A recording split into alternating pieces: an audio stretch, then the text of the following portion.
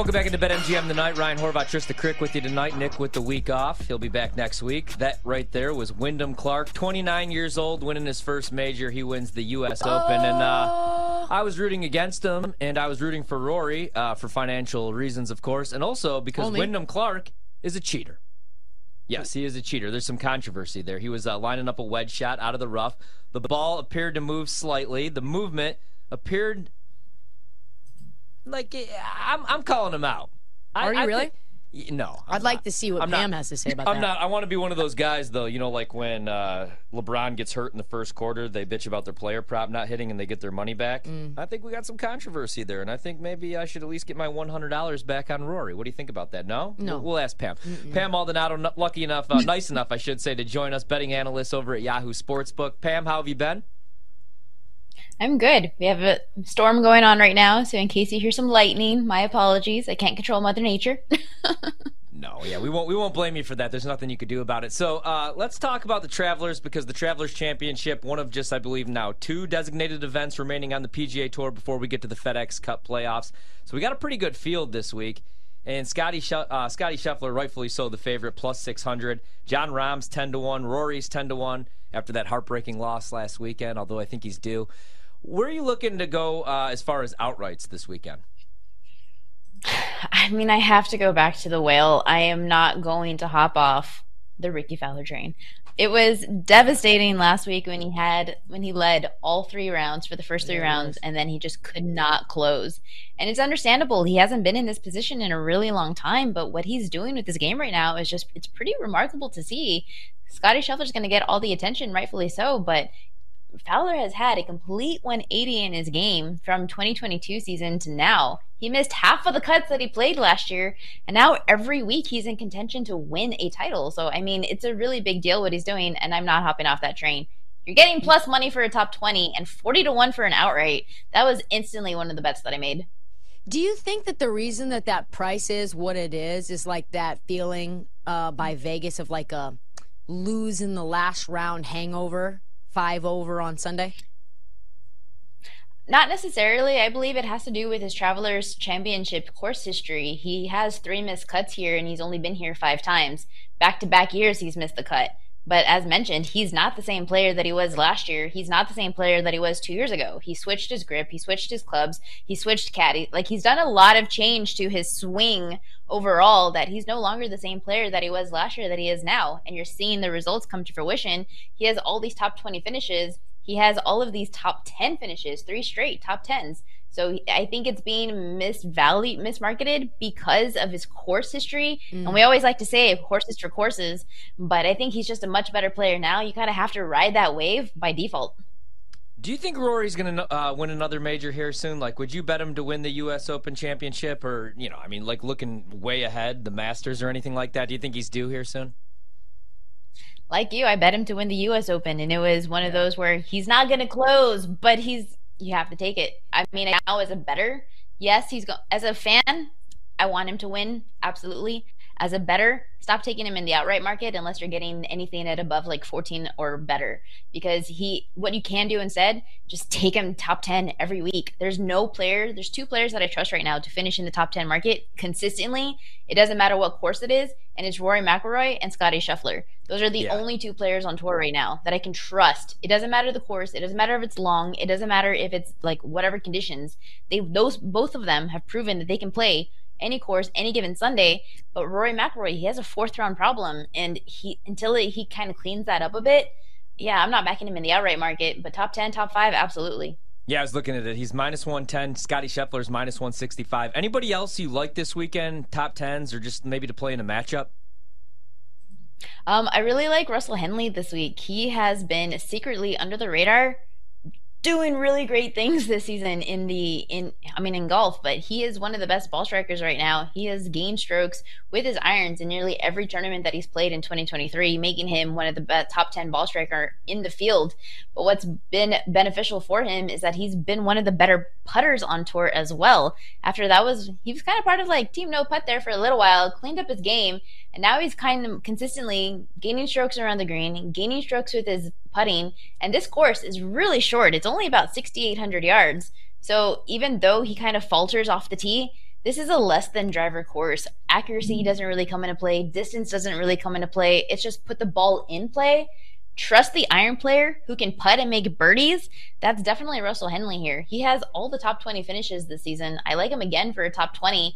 I'm not sure if I like him for an outright. He's never really been like a top 5 finisher, but you're getting plus money for him for a top 20. I'm rolling with that, absolutely. What do you think about, Pam, Tommy Fleetwood for a top 20? He's top 20 in 5 of his last 6, has 4 top 5s in his last 9 starts, including 5th at the U.S. Open, 3rd in the Valspar, 7th in strokes gained, 5th in 1 putts on tour this year.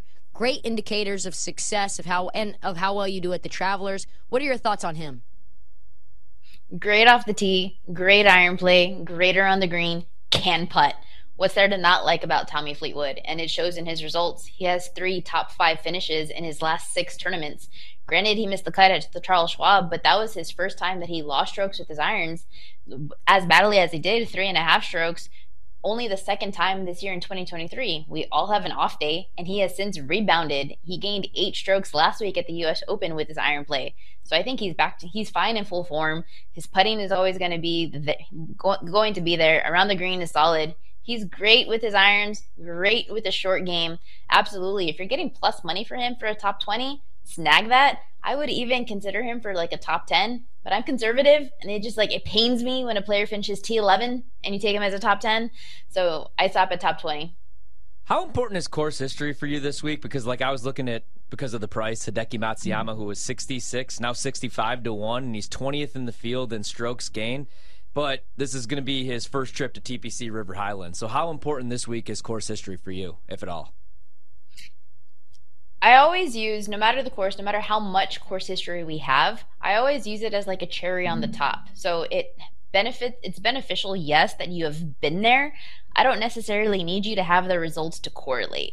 Somebody like Ricky Fowler, back-to-back missed cuts. But I love him this week because of how solid his game is overall this year, not just recently. So if you're looking at Hideki, even though he hasn't played here at this course, and there's actually quite a few players who haven't been at this course, but if you look at what he has been doing lately, he's also secretly one of the better ball strikers. He's always been one of the best ball strikers on tour. It's always just his putting. And, I mean, he lost 6 strokes at the U.S. Open. That's awful. I would probably look for him in like a head-to-head market, or maybe like a top 20, top 30 if you can find good value. But Hideki, because he just hemorrhages with a flat stick, I don't ever really trust him to take him anything better than a T10.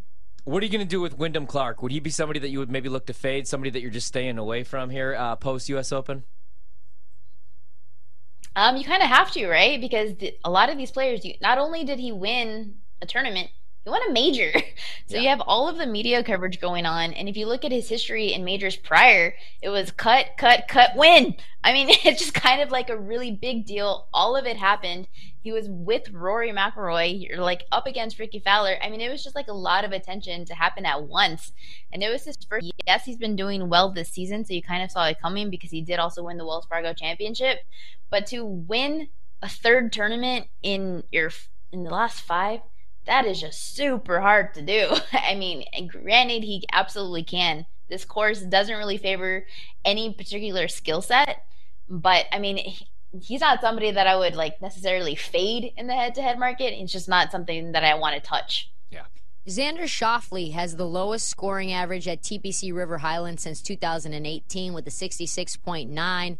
Also is 4th on a per-round basis in their last 20 rounds in terms of strokes gained from tee to green. Would you do anything with him? I think for the top 20 market, he's minus 135. Outright is plus 1,400. Thoughts on him? Always for a top 20. I don't like his top 20 value, but he's been one. What you like about Xander Schauffele is he's consistent with his game, but there's nothing part of his game that like pops off and says, I want to back him. He's solid in this. He's just a solid overall player, but he's not like spectacular at any one skill set. Now, the problem with me is at the U.S. Open, he kind of progressively got worse as the tournament went on, and he kind of was struggling with his irons. He didn't find his footing. He was over par in the last 2 days, so he started strong, and then he just faded as the weekend went on. That is not a player that I want to back for the following week, because more often than not, that tends to be like a mental thing. So I don't know. Golf is just as much mental as it is physical. So if you're struggling there towards the end on Saturday and Sunday, how am I going to trust you for a top 20 finish, much less a top 10? Two guys I wanted to ask you about really quickly before we get out of here. What about John Rahm and Colin, who's really struggled this year? He's 22-1. Rahm's 10-1. 2 years in a row now, Colin. Yeah, he's killing me right now. How do you feel about those guys this weekend? Worth a play or stay away? Ooh, what a segment idea. Worth a play or stay away. Yeah, Sorry. I'm always thinking. It's the producer. Worth a play or stay away. No, that's fantastic. Worth a play or stay away. John Rahm, for me, is a stay away. I mentioned that there's 2 players on tour that I absolutely trust. I'm all in on for top 20s, top 10s. That's Scotty Scheffler and Rory McIlroy. You just kind of rely on them that they're going to get it done. And you should have the same sentiment when it comes to John Rahm. He's definitely one of the top 5 ball strikers on tour, but he can't figure out his short game. This is something that we saw at the beginning of the year where he was either missing strokes around the green or he's missing strokes putting. At the Memorial, he lost almost 6 strokes with the flat stick, and that's just, it's so inconsistent. It's kind of like a Justin Thomas. There's a lot of volatility involved. And even though he is one of the better ball strikers, at this course, because it's so short, I need to trust that you're going to do well with your wedges, and I kind of don't trust that right now from Rahm. For him, it's kind of more of a stay away, absolutely.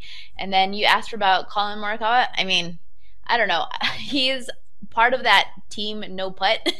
Yeah. When you're losing 3, 4, 5, 6 strokes every tournament, he's in the same boat for me as Victor Hovland. Those are players that I never want to back, but they're also players that I never necessarily want to fade because all it takes is one tournament and everything's just clicking. But yeah, he gained 8 strokes ball striking at the U.S. Open, and for a T14 finish, his problem was just around the green, but he barely lost. So it seems like he's back to full health because he did WD from the Memorial. And if he is, his ball striking is absolutely threatening. I would look for him in the head-to-head market. I'm with you this weekend on Ricky. I felt terrible. Yeah, I like him too. I mean, I bet him for 3 years straight to win a major, and then I was just done with him, and I felt terrible on Sunday rooting against them. But I'm with you this weekend. Pam, thanks so much. Enjoy the golf this weekend.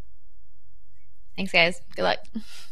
Fun tournament too. Yeah, I mean, I'm excited, but I didn't want to donate too much money. Me neither. We'll see how this draft goes. Pam Maldonado always does really good work, betting analyst over at Yahoo Sportsbook.